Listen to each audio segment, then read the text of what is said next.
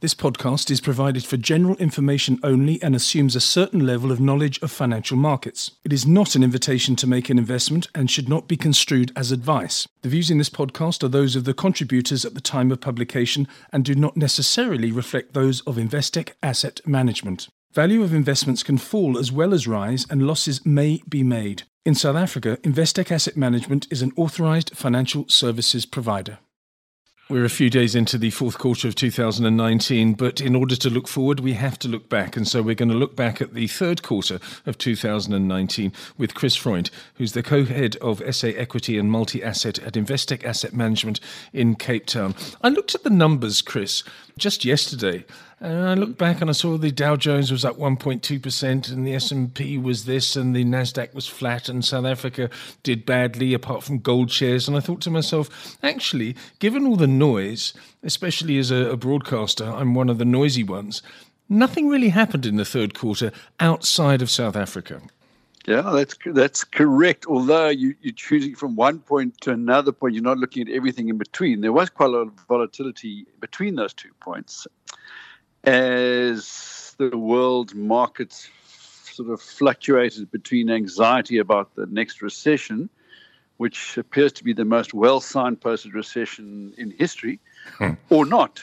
And as the data changed and as the sort of trade war sort of was on again, off again, that had quite a lot of sort of intra-month or volatility. So, yeah, on balance, it went from X to Y and didn't change very much, but a whole lot happened in between. The thing that is really interesting as well is that notwithstanding all the incredible bad news about trade wars and about Brexit, the US market up until a couple of days ago was within a few percent of all-time highs. So it's frustrating the hell out of all the bears out there that this thing just won't fall. Yes, you're quite right. It won't fall. It's threatened to fall a few times. But maybe what has happened in the first couple of days of the fourth quarter of 2019 sends a message out there. Or is this just one of those other false starts for the bears, do you think? Yeah, so what's really spooking the market at the moment is the fact that the manufacturing sector around the world, which has been very weak, just got some really ugly numbers, especially out of the US, which they call it this PMI, the Purchasing Managing Index, was eye-wateringly weak and unexpectedly. So the manufacturing sector, depending which economy in the world, but is a relatively small part of the economy, between sort of anywhere between 15 to sort of 25%. So there's a whole lot of developed world economies, the services side, which is holding up okay. So we're all wondering, will this weakness that we're seeing in the manufacturing sector, which has been exacerbated in the first couple of days of the data we got recently, spill over to the broader services side and therefore create a sort of a recession, cause a recession? Or will we just sort of bumble along with sort of slower growth, lower growth, but still growth? In which case, equity markets don't need to fall in a complete heap. We'll just sort of continue to give substandard returns with sort of volatility. That's the big question markets are wrestling with right now.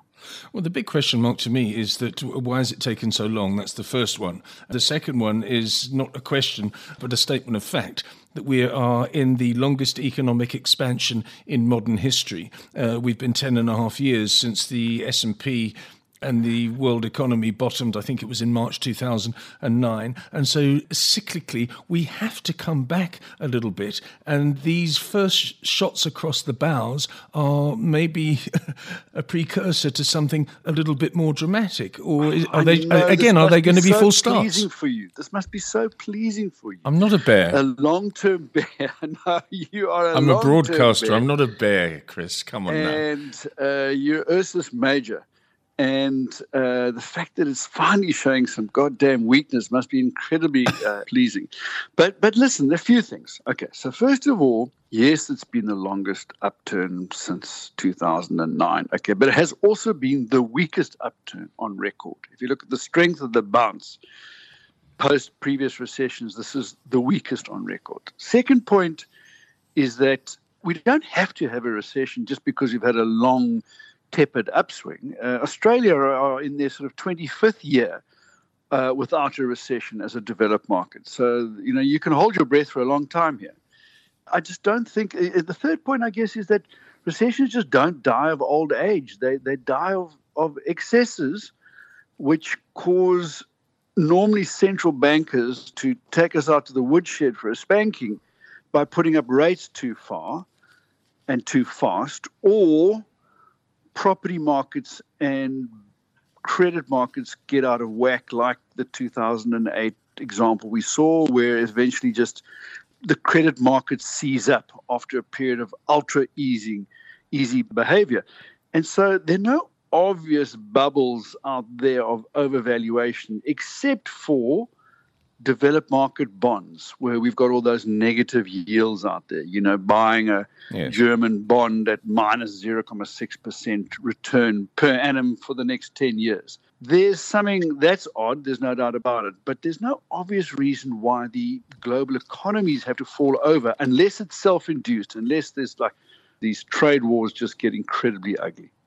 Which, lest we forget, are nearly 2 years old now. I mean, when we talk about the trade wars, we're talking about the China versus the US, or rather the other way around, the US versus China trade wars, and now threats of the US versus the Eurozone trade wars somewhat. So we can dismiss these trade wars, but the ISM number that we've seen this week, the Institute of Supply Management number, which is the equivalent of the PMI, came out, and it was a shocking number. And it's not to do with cyclicality, I don't think, Chris. I also think it's very much to do with the trade wars that you've just referenced. Look, I agree with all of that statement. But I go back to my earlier point about trade and manufacturing is only, let's call it, a maximum of 30% of economies. So you're over-egging the significance of the manufacturing side. And that what really hurts is when the labor markets turn down. And the labor stats around the world, people are still getting employed. The unemployment rates are very low. So we watch like a hawk things like the weekly today, for example, on Thursdays, there's that sort of initial unemployment claims data, which is normally quite a good coincident indicator of the labor market. We obviously watch, I think on Friday we've got the non-farm payrolls data out, and not only do you get the monthly number of people employed, you get the unemployment rate, and now more importantly, you get the sort of wage rate growth. If you're in the US, your salary is going up on average by about 3.1% per annum. So if that starts to go to 3.5%, 4%, well, that's going to cause trouble because central banks are going to put up rates. So we watch that. We're also watching what they call the average hours worked. If people are starting to work less and less hours, that would be a sign of a weakening labor market. Anyway, to cut a long story short, the sort of consumer side of economies around the world are still in quite good shape. And being the bulk of the economy is services stroke consumer, all this talk about imminent recession is misplaced. By the same token, you are not then worried about the September Purchasing Managers Index in South Africa falling from the August reading of 45.7 down to 41.6 in September, because the manufacturing economy of South Africa is not as important as the consumption portion of the economy. Yes, however, in South Africa, the consumption part of it is also simultaneously very weak. So there, I do worry about the whole economy in South Africa because people are, the confidence levels are, I've never seen them this low. Business is, we need a lot more policy certainty, and business confidence is incredibly low, and consumer confidence is very low. So I still, hold the view that we're going to see a grinding, tepid improvement, but an improvement in the SA economy over the next year and two years. Why? Because people's balance sheets are not that weak, actually. Corporate balance sheets are not that weak. They can spend. They just don't want to spend because they just feel so bleak about the outlook for this country. And I think that in time, we will start to see progressively more of the right policy movements. I mean, we have already seen action, on SARS, for example, on NPA. Now, yes, we will see some high-profile charges getting laid in the next 12 months. It's highly likely that's going to happen.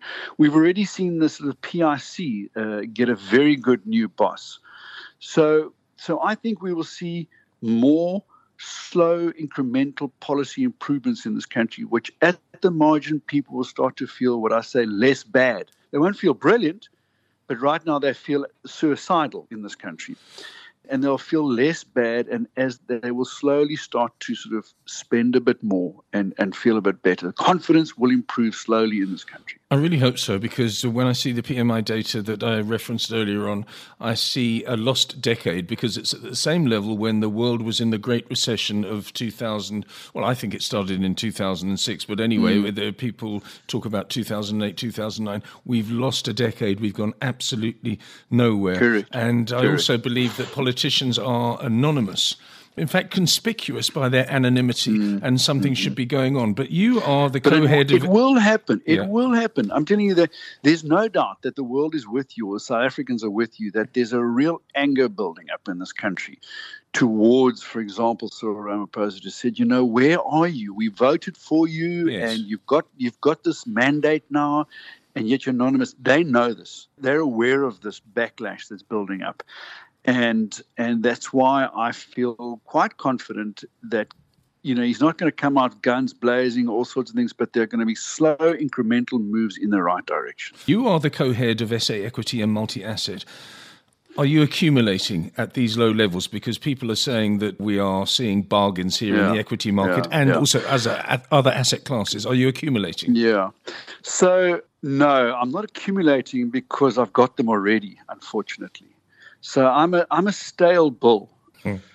So I've taken pain for my clients. I've been early on this view. So I guess you shouldn't trust a word I say in this regard. But the bad news is that I had them all the way down. The good news is that I've still got them, because it's quite hard to buy SA Inc. shares. I mean, as you know, a hell of a lot of our stock market has got absolutely nothing to do with the South African economy. But the bits that have got to do with the South African economy, they're not the most liquid shares in the business. So if I'm right that confidence improves and people, some of these shares in the retail sector are really not very expensive right now. They're on sort of 5.5%, 6% dividend yields.